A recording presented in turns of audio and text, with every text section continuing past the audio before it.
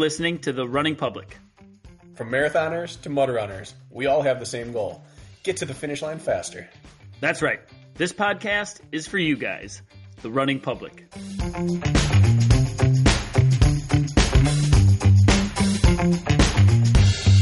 This is The Running Public's Training Tuesday. Training Tuesday is where we talk about training only. One topic, we dive deep, we explore it completely. It's training, it's Tuesday. Training Tuesday. Tuesday. Ladies and gentlemen, we are hearing your feedback that our delay is getting worse. We are attempting to use new software today, and we all know how new software, new technology works for the vast majority of people. So if there are hiccups or anything, I'm going to do my best to sort it out on the back end. So one of my New Year's resolutions is to improve the technical aspects of this podcast. And so today is step one. So we're going to see how this goes, Kirk. We have some big things in the work on the back end, Bracken. Bracken and I are planning a powwow, just a Bracken and Kirk weekend to really, what would you say, work on improving our production and offerings and trajectory of the Running Public. So we're getting together for a training, love fest weekend, but mostly focused on the Running Public. So we're working through some stuff. And I'll tell you what, it's frustrating because my dang computer is the problem, I think. It's my computer. I'm the problem. Don't you agree? I do. Not you, but your setup is, yes. I don't know if it's a computer. We do know that where you're located, there is one internet offering outside of going like Starlink or satellite-based internet. We're going to explore all options this year, but there has to be a setup that we can optimize. Mm-hmm. Yeah, I combed every option possible, and they had to run a new line to my house. And now I know those of you that listen to Race Brain, heard Jack Bauer complain about his internet forever. So I won't give you that story, but I'm just far enough out of the city, and I'm in this like gray zone where providers don't cross. It's like basically I got to pull a provider from the sticks in to give me my internet service. I can't pull a provider from out of the city, the good internet, to give me my service. So it's just one of those things. But anyways, where are we going with this? That's just an intro. There may be hurdles today. There may be stumbles, but we're working on things. We are exploring the next frontier of the Running Public. And that begins today with a topic of your own creation, basically summed up for you before you do the summary of it or the introduction, which is winter does not have to be a detriment to your fitness. I mean, you said it. That's, I think this topic came to mind for a couple of reasons. One, I don't know about you, but in the last couple of weeks, maybe the last month, the weather has been a theme. I've been stuck on the treadmill has been a theme. I'm out in the snow and my metrics are slow and crappy has been a theme. People being sick in their training, being compromised is a theme. And there's sort of this underlying like ho-hum to this time of year, this bah humbug to my fitness being like, well, I'll just wait till spring to get in shape for real. No, you fool. This is important right now. And I think you can build your best fitness is going to either happen from what you do now or build off of what you do now. And so we don't wave the white flag. We don't make excuses. We find a way, right? And there's like a lot of avenues to explore in winter training. And so I think it just came top of mind to me because I'd been sick. I'm still not quite back to 100%. It's been a month, almost 5 weeks since I've done an outdoor quality session on flat terrain. And I went out today after I would call a compromised period of training, a lot of indoor work. It wasn't so bad. My fitness hasn't taken that big of a hit. And in fact, some of the constellation work I've been doing might end up propelling my fitness further forward come spring. And so that's how it came to a head. And I thought we should chat that out today. Yeah. The United States right now, it's probably not unique to the United States, but that's where we live. And that's where probably 80% of the athletes we work with live currently. The United States is being hit with atypical weather. And so it's cold across the board and there's precipitation across the board. And so where we are in the Midwest, we're getting very cold, very, very high winds and a lot of snow. But then even like today, I was talking to Matt Duhan out in California and they're expecting 5 inches of rain. and people are worried about flooding. And we all know the trail systems out there, like they don't handle water well. They have erosion that occurs. And so people are thrown off of their normal training cycle right now. And there's like two temptations, right? First temptation is to say, I will never use a treadmill because I'm not weak, or I hate the treadmill, or I don't want to rely on the treadmill. Or the other is to say, I'm just going to turn on a show and run on the treadmill and just let this all pass. And then I'll get back to work. And what we're here to say is that it doesn't have to be one or the other. I will never use the treadmill, or I will just get through it on the treadmill until real training resumes. There is a middle ground, which is that you can get through winter with purpose and build actual fitness or actual base without having to hate it and without having to give something up. Yeah, and not only that, but I mean, years ago, 2-3 years ago, we did an episode on this time of year, kind of working your weaknesses, so to speak. There's probably the largest gap in your race schedule has probably been somewhere November, December through, let's say, February, March, just for the majority of our listeners. And so you don't want to sacrifice your in-season training to focus on weaknesses because races are right around the corner, or there's one next week. But right now, and we're getting there for some series and events, races are coming up. But nonetheless, like, you also have that work your weaknesses side of the conversation as well, which I think should be brought to the surface right now. Yes. I do want to pose a question to you right off the bat, and I'm curious to hear your thoughts. Okay. Because the first point I want to make is, like, throw metrics out the window. First of all, like don't get overconsumed with your pacing on something. Let's say if the conditions aren't proper or the terrain isn't solid or whatever it is. But I've just formulated an opinion today, I believe, on when does temperature actually affect your training metrics? When does cold actually start impacting you negatively? Yeah. What do you think? Well, we talked about this a little bit last week or the week before, in that I think it is very personal, because they're like the optimal weather people out there with running who have these charts that say how much you degrade with weather getting hotter or colder. I don't believe I abide by those charts, because I have data points in different sort of weather, different types of weather, that say that I don't degrade in certain weather. So, like, for example, I posted an Instagram video for the first time in a long time this weekend. I did a run. It was 11 degrees out, but it was -5 with wind chill. And I got in the woods on the trail, which we talked about is 5 to 10 degrees warmer because it gets rid of the wind chill. But I did 6 by 1200 on the trail, uphill and downhill. Slight uphill, slight downhill. And I got every ounce out of that workout. Over the winter, my senior year, going into my last year of college track, I was doing 200s, 400s, 800s, 1000s, 1200s, 4-mile tempos, 6-mile cut downs, all winter long. Single digit temperature, sometimes below zero. I'm the type of person that if I bundle my face up enough, within 3 or 4 days of getting used to it, my lungs are adapted and I can get most out of my workouts as long as I'm above zero. Once it starts getting below, it's iffy to get into like that VO2 max range. But for me, I can run quality work outside. I actually lose less in the cold than I will lose in a quality workout in the extreme heat or humidity. So I actually don't have a hard and fast rule other than you'll never know until you start testing it out. Because for a while, I was adverse to winter running. And then I found out I like it. And then I found out I like doing quality work in the winter. So 10 degrees? You believe for yourself, 10 degrees or over, you can go out and expect to see the same metrics as you would on a 70-degree summer day? I think I'm within hard and fast rules. I think I'm within 5 seconds per mile, 10 degrees through 70. I think, yeah, let's just say that. I do also believe that I can get the heart rate benefit all the way down to 0 that I would get all the way up to 70. I'll lose pace a little bit more, but I can still get the cardiovascular system cranking. Yeah, the tricky thing is when it gets cold, you start to get clothing restrictions. Like if you have layers on, if you have things like that, like it will impact your efficiency in some capacity, right? Just like the layering effect, at least. And that's where we differ a little bit. Like that run, I was in a pair of windproof briefs and fleece leggings. Yeah.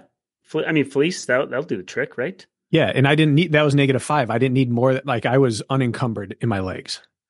Like people who have to bundle up more are going to lose. I think that's part of it is I don't have to wear a ton if my hands and face are fine. Yeah. Well, what I'm actually getting, this is sort of I'd like to set up the rest of our conversation with saying, with this conversation being metrics still matter in the winter if the circumstances are correct. Yeah. We don't just throw them completely out the window. And that's not the direction of the entirety of this conversation. In fact, we're going to spend way more time talking about metrics not mattering than mattering.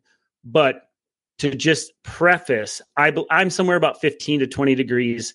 I think I can run 5K-ish pace or slower, which is actually pretty quick. If you're really fine-tuned in the 5K, that's a pretty quick turnover, in my opinion, for whatever your ability is. I think 5K pace or slower, I think you should expect to hit your metrics. You walk out the door, it's 20 degrees, and it's a calm day, right? Winter wind seems exponentially more detrimental to you. But 20 degrees, it's a calm day. By calm, my standard is 9 miles an hour wind or less.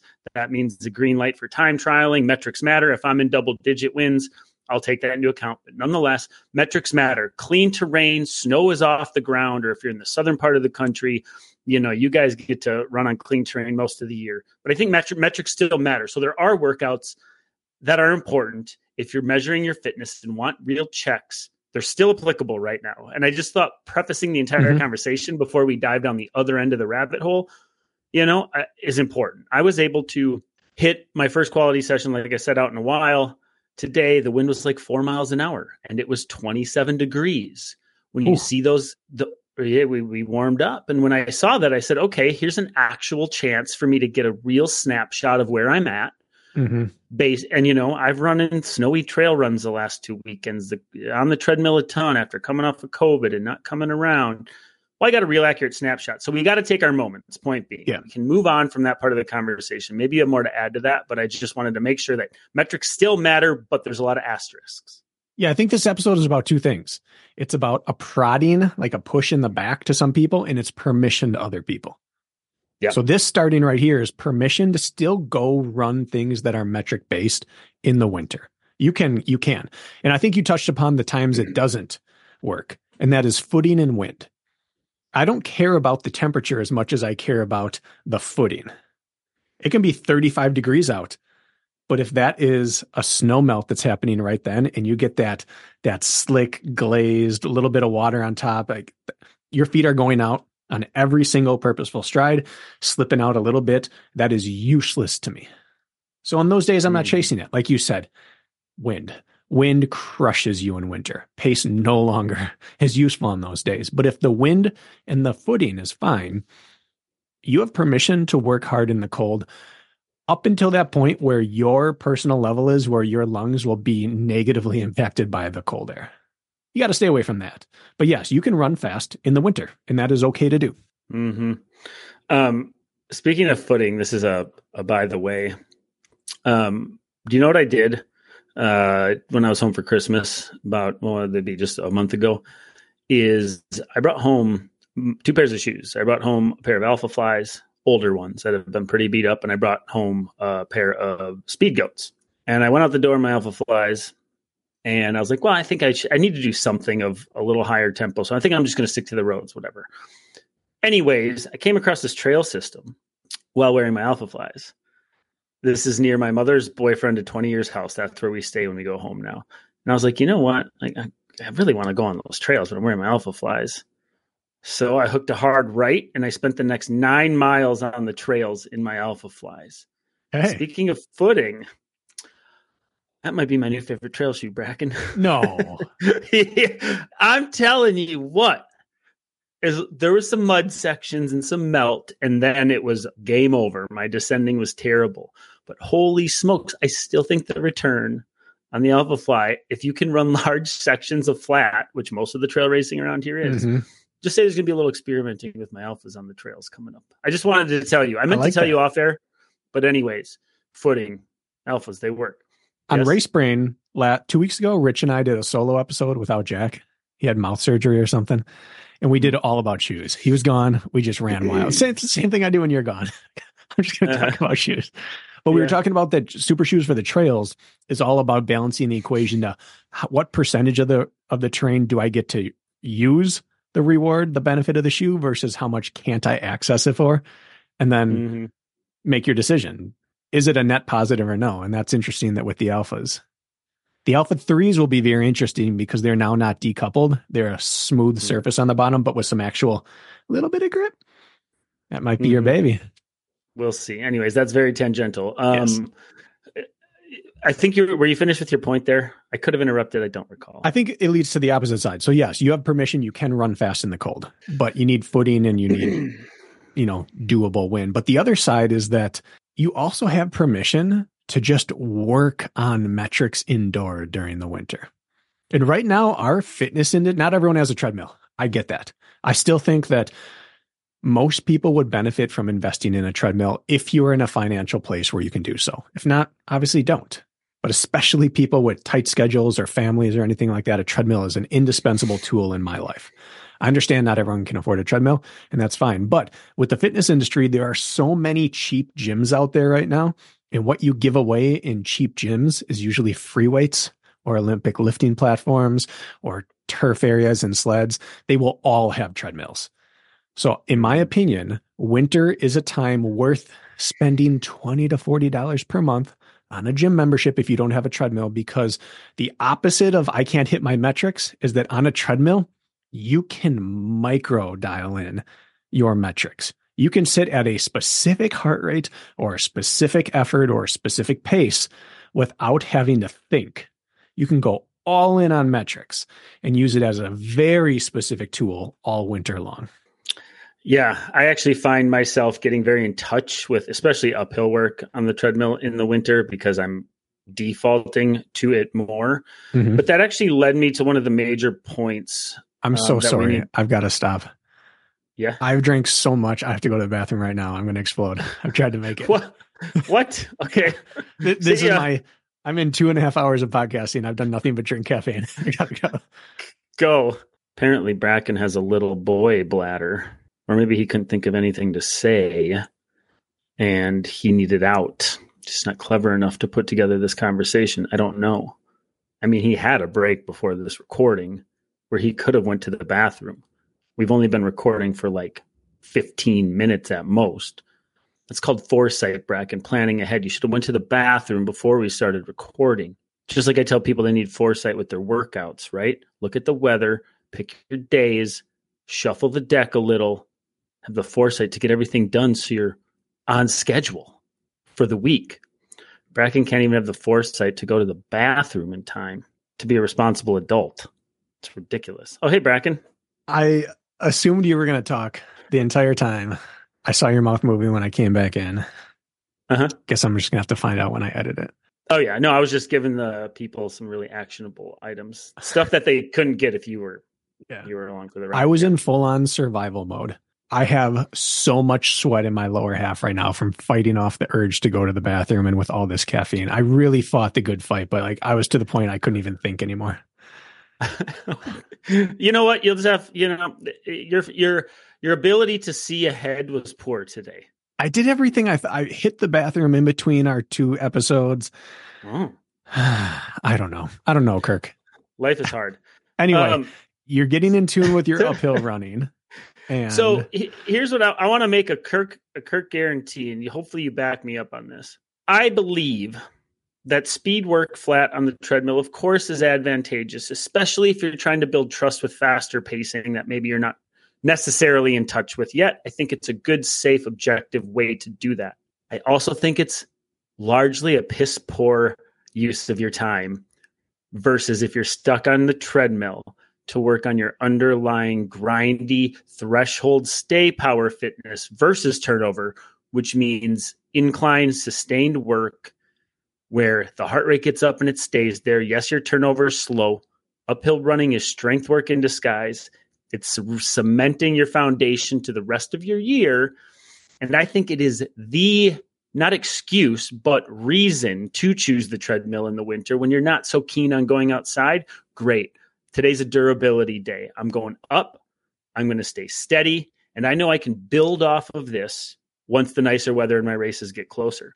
And I will guarantee you, it's a Kirk guarantee, that I believe you spend more time running uphill in the winter. Even if you only race flat, you will have a better season coming up than if you just don't go uphill on the treadmill at all. I believe that it will make you better the back half of your races. Your stay power will be improved. And believe it or not, your turnover will end up following, but you'll have like more oomph behind it to sustain it longer. So I think this is a beautiful time of year. You usually get 1,000 feet of vert a week. Great. Now you're getting 4,000. Somehow it will contribute to even your flat speed. And I've experienced that so many time and time again now. And what do you say, Bracken? I don't think you hop on your treadmill less than 6% this time of year. Yeah. Something 6. like that. I've been about the same. I want to hear your thoughts on what I just said. Well, I agree. I firmly agree. And I'm going to preface this by just getting ahead of the blowback of, you got to run outside. Yes. You got to get outside if you're going to race outside. 100%. But what this does, before I get into the nuts and bolts of the incline work, is if you're doing purposeful work indoor, it gives you freedom to run as the weather and terrain presents itself outdoor. And that's what I'm experiencing right now. I'm doing 2 to 3 quality treadmill workouts per week, and I've been doing it for 7 weeks now. When I get outside, I'm enjoying just plodding along, trying to get my feet turning over in the slop, running winter trails, a lot of snow running. I haven't seen the ground on the trail in 2 weeks, and I haven't felt any lack of fitness, like, oh, I'm not getting anything out of it because I'm getting my engine work done already on the treadmill. It's permission to enjoy the run outdoor. And I believe that's key for lack of better terms, like mental health with the sport, is I'm loving running outdoors and I'm putting work indoors. And it's a very nice pairing. Enjoying, could you elaborate on that word? Like, yeah, with running outside? Yeah, I'm enjoying running because I'm not thinking about anything important for the run. I just need time on feet. I can go move for an hour, and whether that says 8 minutes per mile or what happened the other day, I think I had 13:55 per mile. It doesn't matter to me. I know I'm taking care of turnover 3 times per week on the treadmill. I know my lactate threshold is being improved. I know my lactate tolerance is improving. I know my cadence, like my form, my pop off the ground, all of that is improving. So if I have 3 runs per week outdoor where it's just not, there's not a single metric I can look to other than time, it's not stressful to me. I'm just running around out there, listening to an audiobook, looking at the snow and the trees, having a good, enjoyable time because there's no pressure associated with trying to get anything out of the run. Yeah. And that's sort of the thing right now. And maybe you're hearing this from some of your athletes or just rumblings from, people in our circle, but you get this general set about now is when this happens. People say, I just feel like I can't access my speed, or I feel so slow right now, or X, Y, and Z. Like, I just don't feel like I did this last summer or fall. And you know what I say to that? Good. Great. Great. Why on earth would you want to feel your fastest right now? Unless, of course, you have some A race that's a speed fest, which not many do right now. It's like people often believe they're so far removed from their top end potential this time of year. And you're 3 to 6 weeks away from layering in what you call speed work on top of what you're doing now. And you're PRing life PRs. It doesn't matter. It takes forever to build the foundation, and then you can build up from there pretty quickly. And so like that whole, I feel slow, or my metrics are behind, or I'm so sick. And like people they kick themselves when they're down already. I didn't want to run outside, and then I did. And then my interval splits sucked. And like, I'm so slow right now. Be like, you don't need to beat yourself up like that. Like, promise you, it will come full circle. And so just like allow it to be what it is right now. Again, caveat being, if you have a sharp A race right now, then there's some different things you'd want to do. But point being, like, that's okay. That's okay to feel that way right now. Do you feel like you could just go out and run slow forever right now, but you're not very fast? Beautiful. That makes me that's exactly what I want to hear. Well, and here's the secret. There are very few secrets in running, but once you realize this about running, you're going to be better. The more work you put in running, obviously we know the longer you can kind of string out your progression. Like if I work a little less hard and do more of it, I can sustain that for longer and longer and longer until like I peak or tip or whatever it is. However, Paired with that is the more sub-maximal work you can do, the less you have to sharpen. The bigger your sub-maximal engine and capacity gets, the faster you respond to sharp, fast work. If you're doing low mileage and you're doing moderately hard work to hard work pretty consistently, the sharpening process is difficult. You don't get big jumps forward by adding more speed to that. But if you do big volume, a lot of sub-maximal work, you respond very quickly to sharpening. So you can spend 3 months in winter feeling I'm not that fast, and 4 weeks later feel extraordinarily fast. So more work now will translate to more response to speed later. And I think that's important to realize as a runner. The longer you spend going long and slow, and the key is to also have moderate in there. Long, slow, and moderate. The longer you spend doing there, it doesn't mean the longer it will take to get speed back. It means the more your body's going to respond to the speed when it's reintroduced. Mm-hmm. Yeah. It's more like practicing patience, trusting that process. And I think even 3 weeks out, notably saying, okay, today's the day. I'm going to go rip now. Yeah. Whether it's on the treadmill or flat ground, like 3 weeks out, you'd be shocked at what actually happens. Suddenly it comes together on race day. You're like, well, that was there. How did that happen? Be like, well, you laid it on top of a foundation that could support it. And that's why it turned around so quickly for you. So it's okay to feel slow right now, right? And then the other thing would be like the constellation, like the treadmill's the constellation workout. It's like, it's 0 degrees outside or it snowed. And I got a 2-hour long run. I don't want to, I'm going to go on the treadmill. That's great. Fine. Okay. If that makes you happier, great. I did the same thing this last week. I know you did a bunch as well.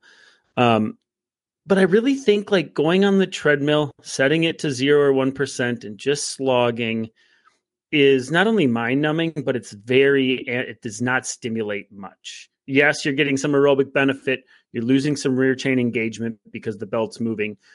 And at that point, if you've decided, okay, you know what, it's just better that I stick to the treadmill today for whatever reason it is, well, then give yourself some sort of structure to that session versus turning on How I Met Your Mother and just droning away, slogging along. This is the time for incline play. This is the time for just impromptu fartlek sessions or iPod shuffle music runs or 5 minutes at 1%, 5 minutes at 5%, 5 minutes at 10%, go back down and restart. Just changing the stimulus so you're getting a little bit of everything in is going to help you muscularly, efficiency-wise, mechanically for undulating terrain. Don't go on there and just slog at 1%. I think it's a kind of a waste of time, especially if it's filling a void other than a recovery run, like your long run in particular. Go play, even if there's no rhyme or reason to it. I just think it's important to do that versus just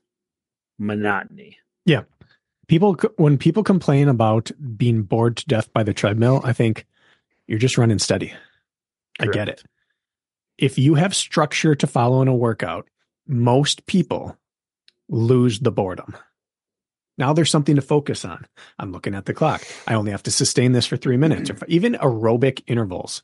Something I prescribe to a fair amount of my athletes. It's 30 seconds slower than marathon pace. 3 minutes on, 15 seconds off. Something like that. It's not an interval workout, but it is by definition working for an interval, resting for an interval, and it changes it. We do that for an hour. Over the course of an hour, you lose 4 minutes of running, but you were engaged for an hour and you're using a slightly better stride than you would have if you just plotted for an hour. Same recovery, same exact recovery protocols if you just ran easy for an hour. So I think that structured or unstructured, but interval-ish style is what the treadmills are made for. And to answer your question that you had before, which is how do you feel about running at incline versus flat? In my opinion, at this stage in my running and coaching career, I think it's the only way to go if you don't have an extremely expensive treadmill. Because if you don't have extremely expensive treadmill, hopefully a slat-based treadmill or one with such a powerful bulletproof motor that you can actively count every second of the day, count on it being accurate in pacing, then there's no sense worrying about pace. but we have to worry about pace because it tells us pace. So I think the most important thing that I've done with my treadmill training is moving off of normal inclines. And for me, that is 0 to 1.5 and 15%. Because we know what 0 to 1.5, what that pace equates to outside.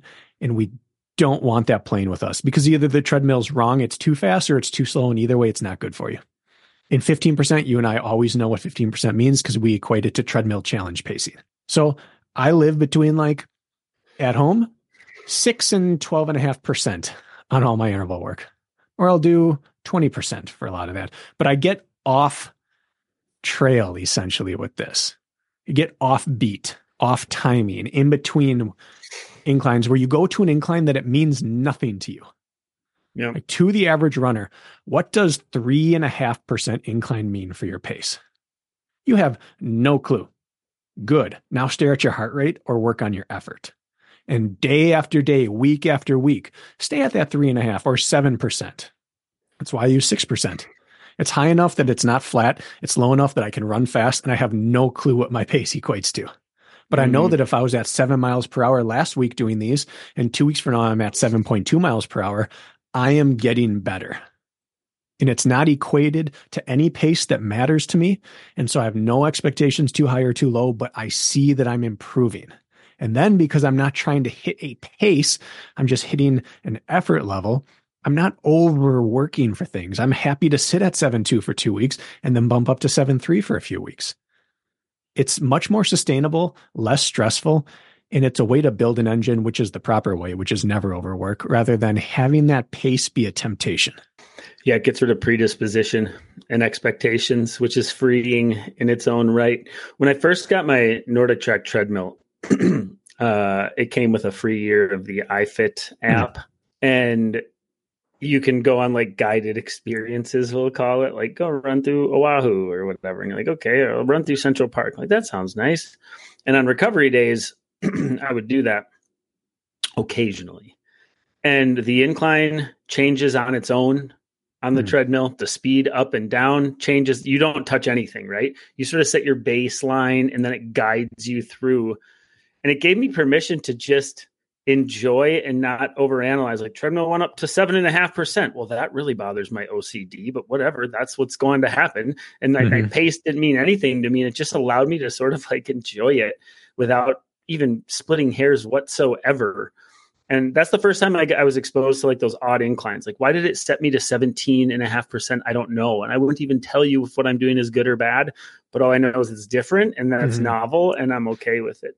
And I will also say that I bet you, think back, Bracken, for yourself. Let's say the top 10 runs of your life that went by the quickest. Not maybe your best workouts, but the ones where you're God, am I an hour in already? Those. Where do they happen for me? They've never happened on the roads, I'll tell you that, no matter how good the day's going. They've happened on the trails or they've happened on the treadmill for me, believe it or not. A simple 5-5 uphill. 5 minutes at 15%, 5 minutes at 1, back and forth. Suddenly I'm 75 minutes into a 2-hour effort and I'm where did that come from? People look at the treadmill as in every minute seems like 10 minutes. Every quarter mile seems like a mile. Which it does. I argue the opposite. When it's correct, when it's flat. And unbroken. I argue the opposite. I think my treadmill runs go the fastest because I'm never droning at 1%. And there's always, it's unbelievable. Yesterday's 75-minute recovery run, I was I could have doubled it. No problem. I was engaged with whatever I was watching. I was playing around with what was happening. All of a sudden, 75 minutes, poof, gone. So you can change your outlook on the treadmill, is point being. And you can use it for either quality or recovery, but it really isn't a death sentence for your enjoyment. In fact, I've rather enjoyed the variety of the incline work and variation. So I don't know about you, but have you had treadmill runs that go exponentially quicker than a lot of other efforts? For me, when incline play is involved in speed play, unbelievably quick. Yeah. Interval work. If I set out to outside run 1,000-meter intervals, let's say I'm doing 8 to 10 by 1,000. That is just such a big workout mentally for me, no matter what pace I'm running them at, knowing that I'm doing 10 by 1,000. That's 10K of work. It's so much work. And by the time I'm on interval 6 or 7, I'm like, can I make it 4 more? Even if the pace isn't crazy, it's just a long, arduous workout. And when I go inside, and let's say I do 10 to 12 by 3 minutes, I'm already doing 10 to 12 rather than 8 to 10. Because a 3-minute interval, or let's say I'm doing 3:30 to try to match what like low end of threshold will be outside. 3:30 sounds so much more achievable than 1,000 meters. I don't know why that is. And now I do it uphill at 6% or 8%, and you're not working like super fast, but I'm just watching my heart rate, and maybe I have a race on and my watch is just beeping whenever it's time to get off and get on. I can tune out and just let my body do its thing, because the treadmill will make sure my effort doesn't waver, and my heart rate monitor will tell me exactly how I'm working, and I don't have to worry about a thing. And suddenly I get to 10. I'm like, I think I can do 2 more. And then I stop when my body's ready to be done. Like, all right, my left hip is starting to fatigue, rather than when my mind's ready to be done. It's the strangest thing. Mm-hmm. Again, not at 1%. Not at 1%. Dragging your feet. Because at 1%, what am I doing? I'm either plodding steady or I'm staring at my pace. When I go to 6%, I set it to the effort I want to be at, and I just watch my heart rate on the screen. That's it. I just watch my heart rate. Yeah, general sentiment, and you've heard this from us before. If you're inside on the treadmill, even let's say today is, let's just use like cliche quarter mile repeats. It's quarter mile repeats. I got 16 of them with a minute rest, and it is 0 degrees and blustering, like not going to happen. I would recommend 10 out of 10 times. Great. I'm going to set my treadmill at 10% today, and I'm going to do 90-second repeats with a minute rest. Don't just go inside and set the treadmill to 0 or 1% and do your quarter mile repeats as they're prescribed, or you're planning on outside. No, I think that's silly and a waste of time. I think you put that incline up, you simulate time-wise, and you keep the structure and format. And now you got 2 birds, 1 stone. You got the metabolic stimulus you were looking for because of the 90-second duration. You have climbing now involved, so you got a little more quad and glute engagement, so prep for any hills. And you didn't just sort of waste your time. So, like, if it's me, it's so unsatisfying to run fast and flat on the treadmill. For me, it is. Maybe I'm alone. Maybe other people, it's their happy place. For me, it just doesn't move my needle. And then I can't also contribute that workout to any other factors in my fitness other than like checking a box for the day. And I don't even know what I'm really accomplishing, because let's be honest, flat running on the treadmill is not flat running outside. People cannot feel their pacing. It doesn't translate nearly as well as it should. Yes, it can help you with your turnover, but as far as knowing your body and knowing your effort outside, I think it does nothing. I think it actually does nothing for you translating to real terrain and running. So why don't get a little extra out of it and remove yourself from the flat, boring, basic metrics and just go uphill, time convert, and kill a bunch of birds with 1 stone. That's how I feel about it. So in that situation, that's my personal recommendation. Yeah.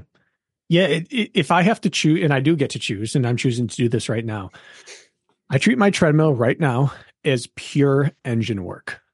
It's the only time in my week I'm really paying attention to heart rate. It's the only time I'm really paying attention to cadence, paying attention to clean form, and I am just worrying about nothing else.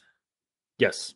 Building into my workout, I take the first one a little bit easy, then I bump up a 10th, and I bump up a 10th, and I bump up a 10th, and now I'm in my workout. And I've appropriately moved into it. And because I don't get rewarded for running any faster, a 5-minute rep is a 5-minute rep. Whether I go faster or not, it still takes me 5 minutes to get done. So I don't have that temptation of outdoors. Like if I run 10 seconds faster per mile, now I've had a cooler split. Like the split's 5 minutes. Takes temptation away, and I just work on engine. And then when I get outside, I just work on the skill of running outside. No matter what the terrain temperature is, I just run. Time on feet. That's been the healthiest mental place for me of any of my winters of training recently. And it gets me looking forward to getting outdoors. Yep. I've been hitting a medium long to long run each week because I can't wait to get out there and just plod away in the snow for a while. I think that's a great place to be in. I'm separating the skill and engine of running with the time of running. And I just work on them as they are in their little vacuum. And then once every roughly 3 workouts, maybe 4, I do one outside. Like I did this weekend, 6 by 1200 on snowy trails, not caring about anything other than forcing my body to do what it does indoor, outdoor. Who cares about the pace? Make my hamstrings engage, make my hips stabilize, under pace, under load. And I feel really whole as an athlete right now. And you can do the reverse of that if you want to. Use your treadmill to get your mileage in and just thrash yourself with no goal of pace outdoor. It doesn't really matter. The point is that you have permission to do one thing and do it really well, and let the other tool take care of the other side of the coin. You mentioned the other side of the coin, and that's exactly where I was going to go with this. Okay, so we talk about treadmill belt running and our philosophies there if you're inside, right? Clean running. That's very clean running. It doesn't get much cleaner than running on the treadmill. So let's talk about using the outdoor situation, the snow, the cold, the elements, the ice. Now let's talk about using that to your advantage, right? I think we honed in enough on the treadmill. And, I can give one very clear example immediately from the last 2 weeks for me. So we had this conversation on the podcast a couple of weeks ago where we reviewed our 2023 racing seasons. And I outlined to you, like, before one of my trail races, these were my long runs. And then before the next trail race, which I nailed, these were my long runs. And I was using the weather as an excuse before an April trail race. I just ran on the roads and cut my long run somewhat shorter, and then got to the trails very last minute before the race and, sort of patch jobbed my durability. I said, I'm not going to do that this year. The last 2 weekends in miserable, -12 is what I ran in on Friday for my long run on the snowy trails. And 2 weeks prior, we had just a dusting of snow, not much. And I had good footing. And I ran the route. It's a trail racing route, 15 to almost 16 miles, about 2 and change of vert. Ran it in 2 hours and 4 minutes. 2 hours and 2 minutes. The next week, we got some snow. This is last Friday. I went out there. I ran the exact same route in 2 hours and 13 minutes. I got 10 extra time on feet with the same effort due to conditions. Do you think 10 extra minutes on feet would translate eventually if I just put in a little extra 10 minutes every weekend? And that was just purely due to conditions. Slipping in place, running through the snow, same effort, 10 minutes more. I got on feet. How is that not a win? Yeah. On top of that, after long run 1 in terrain in which I had some traction, in long run 2, I was practically running in place up some of the climbs. My calves were more ripped up. My hamstrings were more ripped up, and the distal end of my quads climbing also a little more burnt out. Yet I ran 10 minutes slower, got 10 minutes more on foot, and my ankles were sore the next day. I had lower calf, upper Achilles tenderness. Some could label, I came out of it. It was normal workout soreness, but I just got a chance to work a number of things in my lower body and rear chain that wouldn't have gotten touched if I had good traction. And so suddenly I spent 10 more minutes on feet. I felt a bit more damaged afterwards due to the rear chain involvement, the slipping, all of that. And suddenly I'm looking at this and so what if I ran slower? Think of the tangibles or the intangibles really of what that snowy run did for me. And how's that not a win? Go out and embrace that. Use your body in a way in which is going to bulletproof you for cleaner conditions once racing comes. And it's duh. How is that not a win all around? I can't think of one reason that wasn't better for me than the previous week. People would counter that with, well, yeah, if you're preparing for trail racing. But if you want to run crisp and clean and fast in spring. My example for that will be that I cramped one time in college. 5 years of college, 4 years of competing as a runner, as a mid-distance runner, 800 meters, 1,500 meters. I cramped one time in college, and it was during my first snowy run. We ended up going 90 minutes because we went out to do our 10-mile loop, and it snowed 6 inches, pretty much during the course of the run, with drifting across the roads and everything. We're out at UW Whitewater. There's a lot of farmland around there.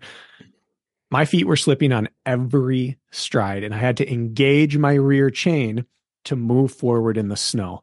And by the end, my hamstrings and everyone around me were twinging. And the next run out, they weren't twinging as much. And by the end of the winter, that was my first winter really training in college, they didn't twinge at all. And you know what happened that spring in track? I didn't tie up on my rear chain the same way I did the year before. Yeah, did I bring in more fitness? Sure. But at the end of big races, I was tying up as a whole body equally rather than extra in my hamstrings because they already knew how to engage under duress. I was running races that were taking anywhere from 1 minute and 52 seconds to 4 minutes and 18 seconds, where hundredths or tenths of seconds per lap made all the difference in the world. And snow running that winter changed me as a track runner in the 2 to 4 minute range. So if that helped me run indoor and outdoor track for 2 to 4 minutes at a time, if you want to run a spring 5K or 10K, my answer is your argument is solid, but invalid. This will still help you as a runner because everything you can recruit under duress is the same thing you have to recruit muscle-wise at the end of a race. And now it's more used to being used and it can provide more to you. Just from perspective alone, like if the stride feels like so much work in the snow and crap, perspectively, when you get on a clean, pristine road or track, just the perspective mentally, forget what physiological adaptations have, and it feels so much less costly and freeing. That absolutely translates to running faster and efficiently outside, even if the strides couldn't be more different. And I would also argue, and this may be unpopular, and you could fight me. I could see you fighting me on this, maybe not. I don't know. Let's see how this plays out. I think shitty conditions, snow in particular, is actually a rev limiter on how hard you can work aerobically. It's like quicksand. The harder you work, the less purchase you get. It's like it doesn't translate 1-to-1. On the road, I run hard and I push off and I get all my return on investment.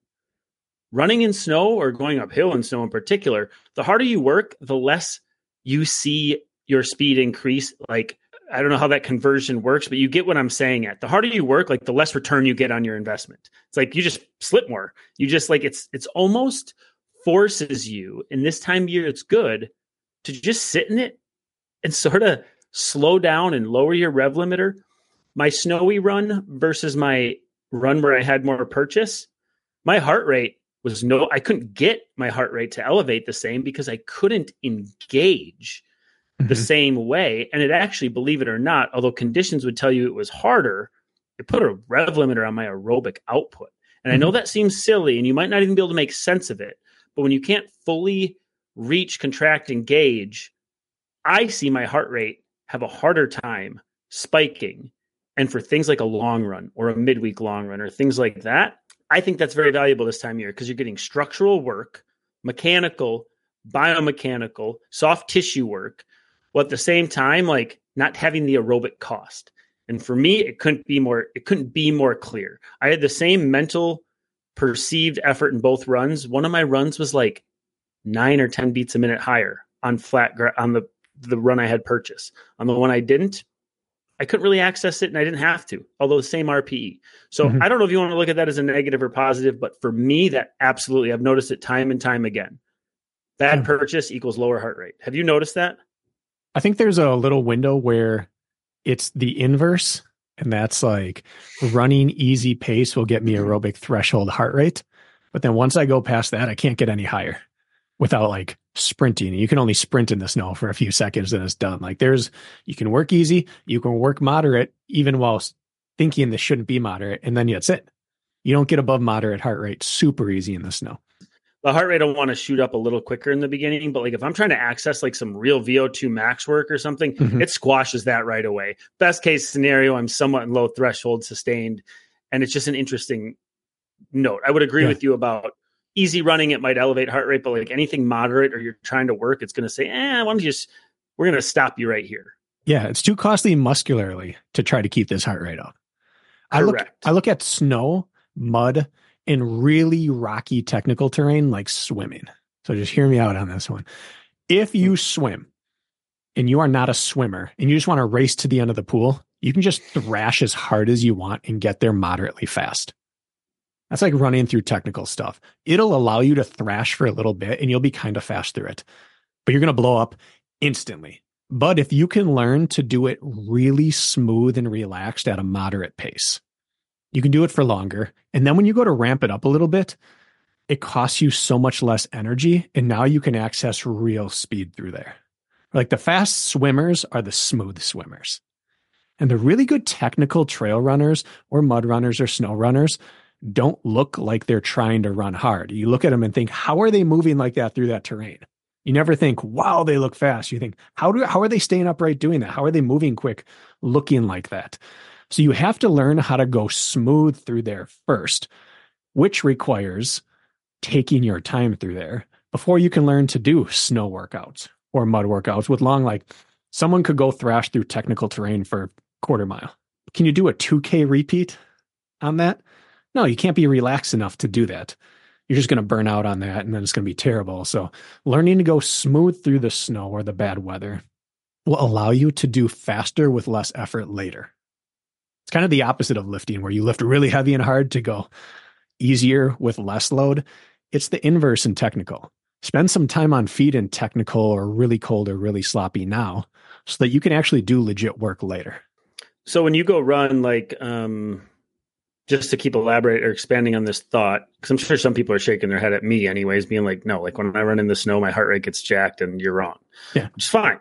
I'm talking about the top end, like top end of threshold and higher. You went out and did your 3-minute repeats or whatever it was. 1,200 meter repeats in the snow. Yeah. Pacing, obviously fairly irrelevant. What did you notice with your heart rate data compared to, let's say, a traditional road workout? Well, if I do it incorrectly, which is what I did on my first uphill rep, it shoots up right away, and then I have to back off because my muscles get overwhelmed. It's burning too much. And then because you're not on smooth terrain, you can't back off like half a tick and settle in. You have to back way off until you recover and then ease back into it. So it requires me to build into a snow workout. You almost have to learn that day's technique before you can start running harder. So if my goal is to average, let's say 160 to 163 on my heart rate, I've got to start at 50 to 53, my first rep or two. Learn the section of the trail, learn how the snow is responding that day, and then move it up to 55, 58. And then by the end, be working at 60 to 63 and take all the benefits of that. But if I try to start at that same effort that got me 60 to 63 at the end, it'll give me 170 and I'll burn out ASAP. So I have to ease into it, which again makes it a more sustainable workout. If I did 6 reps, which is what I did, only 4 of them are really at the effort I wanted to be at. The first 2 are in between, which still gives you a lot of benefit, but now it's less recovery. And so it gets you through the winter feeling a lot better. You'll sometimes hear that about people who introduce incline treadmill work for the first time in their running. Yeah. It's sort of similar. They'll have the same experience where they're like I was dying, but my heart rate was like 10 beats a minute lower than like I would see outside for a tempo run. And now I'm like sitting at 165 and I cannot sustain this because their legs muscularly are requiring more output. And it's unsustainable because of a muscular fatigue standpoint until you get really good at climbing and uphill running. Sometimes the treadmill is indeed that same heart rate limiter because you fail elsewhere than your aerobic system first. And I really think that's a good thing this time of year, especially if races are a ways off, right? That's just more cement on the foundation, in my opinion, before you build the house. I think the single greatest way to get a great workout in is to ease into it. And both treadmills and bad terrain require me to do that. If I jump in right at the pace I want, it's not going to be a great workout. If I jump in 0.2 below that on the miles per hour on the treadmill, it's going to be a great workout. If I jump in 5 beats below that on the trails in the snow, it's going to be a great workout. And so I'm going to use a personal example here. And I alluded towards this in the beginning, but it has to do with pacing. For a workout I ran today versus, okay, I had these 2 slog, snowy long runs out on the trails. I ran slow by my standards. My last quality session, Bracken, last week, 30% incline intervals. 500, 400, 300, 200, 100 foot gain intervals, 2 rounds of each. I died a slow, beautiful, miserable death. It was terrible. I was down at one point when I cracked to 2 miles per hour at one point after I tipped over. Okay. 2 miles an hour. Okay. Now, the week before was also 30% intervals. Didn't touch flat, fast, nothing. My long run was a snowy slog with vert. I haven't done anything fat flat and fast since before Christmas. So you get the point. It's been over 4 weeks. One would say, well, of course, you're not going to feel fast or be fast or whatever. When I went outside today for my first quality session on open cement in 5 weeks, I think it is, I ran at 2 miles an hour, if you want to call it that, last week for my quality session. Right. That's 2 miles in 1 hour pacing. Okay. And I would say I'm not predisposed to speed anymore at 40 years old. It's not my old strength is now probably my weakness, raw speed. And I went out and did a mile on, a mile off by 5 on the roads today. My last mile was 5:07. Okay. What is that? That's 12 point something miles per hour average for, let's call 5 minutes. Last week, I was running at 2.0 at 30%.